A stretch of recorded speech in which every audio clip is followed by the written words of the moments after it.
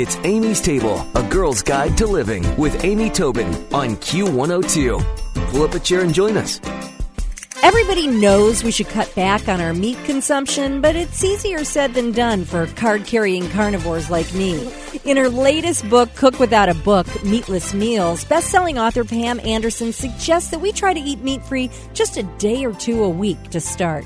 She offers lots of inspiration with recipes for simple vegetarian and vegan meals that are made from easy-to-find ingredients. And you can tell Pam likes to teach and inspire us because she's included tips and techniques for stocking the pantry and refrigerator with meatless meals in mind.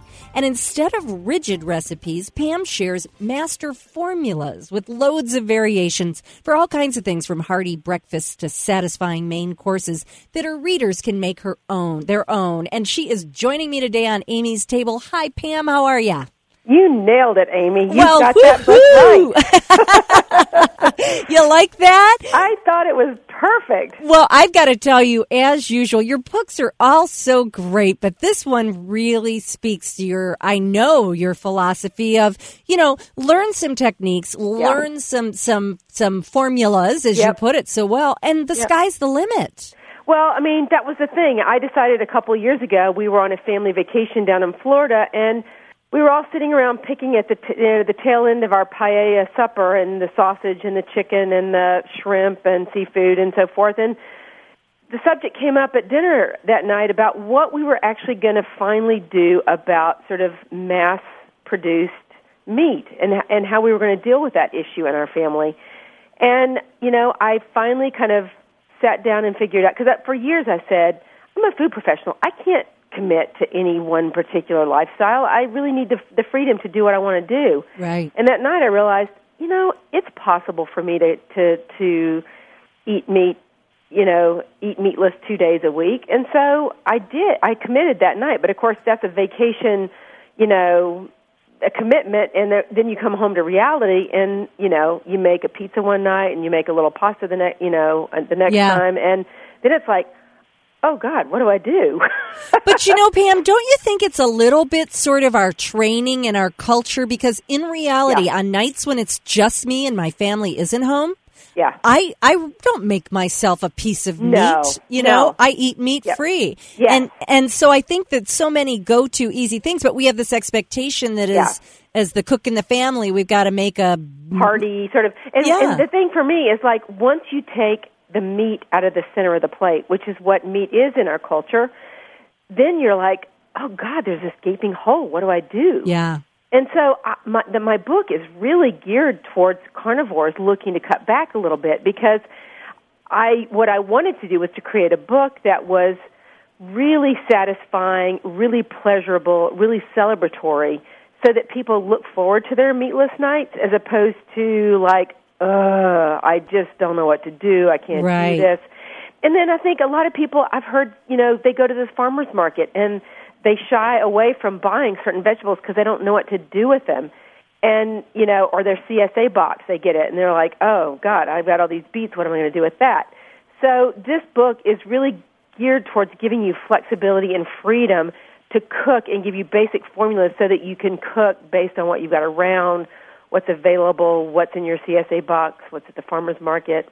What do you have a taste for? Is it also kind of a reflection of, I know you've been sort of going through this personal transformation over the years of becoming healthier, becoming more athletic and, fitness focused. And does this have any relation to that too, that you're realizing how well you can eat and stay fit and lean? And yes, I think so. And it's really interesting that you bring that up too. You're very, observant, because, I just, my books really do follow the course of my life. Mm-hmm. And I do share with people as I experience things, the kind of my journey and what I've learned and what I can help them understand as a result of having, experienced it myself. And yes, I do feel like, to me, this has less to do with about health than it does to do with about, sort of the way that we raise the quantity, the animals, and the quantity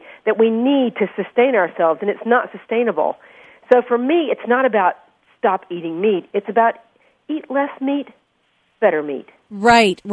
And in the process, you're eating even healthier, even leaner, and getting and cheaper. Yeah, way oh my cheaper. God. When you buy a couple of cans of beans and make bean burgers out of those, it's simple, it's easy, and it's so much cheaper than a pound of ground beef.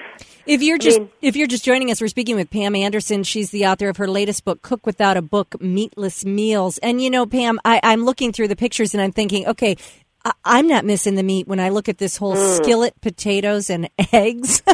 I know. It's funny because when I was working on this book, almost every time my Midwestern, raised husband who loves his beef and pork would get up from the table and say, I didn't miss the meat in this dish. Yeah. So, that made me feel like, okay, this is going to work for people because it isn't lean, mean, cold, crunchy granola kind of vegetarian. Like I said, it's really celebratory. There's breakfast pizzas and wrap and run on the go kind of wonderful sandwiches, and there's these really cool dishes that I made that I think, when people think about, oh my gosh, I could never imagine a Reuben or a Cuban or a Caesar, chicken Caesar salad or, without meat. And I created these really, really alternatives that are just like, whoa, these are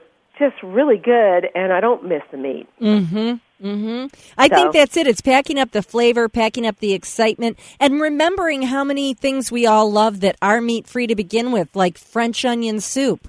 There's no meat in that one. I mean, you might be having to switch from a beef broth to something else, but there's. And I found actually in a lot of those soups, it was very interesting that miso is the kind of the ingredient that gives you that sort of what's missing in a vegetable broth, because I always say vegetable broth to me tastes a little bit like a non-alcoholic beer. There's a little something missing, Yeah. And so, the miso really helped, and with that French onion soup, oh my gosh, it's so delicious. Well, does the miso have the famous now umami in it? Yeah, that's giving that gives the savory feel in your mouth. If you are looking to get rid of meat in your diet, try adding umami-packed foods. Let's see, what are some other ones? Mushrooms, eggplant. And then there's some really fun ones that you really wouldn't think about. Like I said, in the Caesar salad, instead of using just bread croutons, because, if you got chicken, okay, bread's fine. But, if you're going to put some chopped boiled egg in your Caesar salad, you need something else a little extra special. So I take frozen hash brown patties, cut them into cubes and saute them, and oh my gosh, it totally uplifts the Caesar salad and makes it something like, wow, this is really great. Oh, that sounds so good. I am so going to try that right away. Well, you offer, it seems like every time I talk to you, I get some really mind-blowing tip. I think back to, I think it was last year when you talked to us about evaporated milk instead of heavy cream. And, and what I also love is that you and your daughters all work together now with 3 Many Cooks. I think that's so cool. We do. We love it. And we continue to evolve as strong, women, mother and daughter in our pursuit of this website, because as you well know, it's all about, offering to your readers what they're looking for, what they want, and also kind of sharing that mother-daughter experience that we all love and many of us have, whether you're an aunt or a grandmother or a mother or a sister, we've got that on the site too, plus some good recipes and good food. Oh, definitely, and lots of great videos too. Well, I'll tell you what, there's lots of inspiration from Cook Without a Book, Meatless Meals, Pam Anderson's latest. You can find more about Pam on 3manycooks.com, and of course, I'll put all her information as well as her recipe for savory scones, or should I say her master formula for savory scones on amystable.com. Pam Anderson, as always, it is so great to speak with you. Thanks for all the ideas and information. So great to be with you, too, and enjoy this month. Thanks, Pam. Okay. Bye.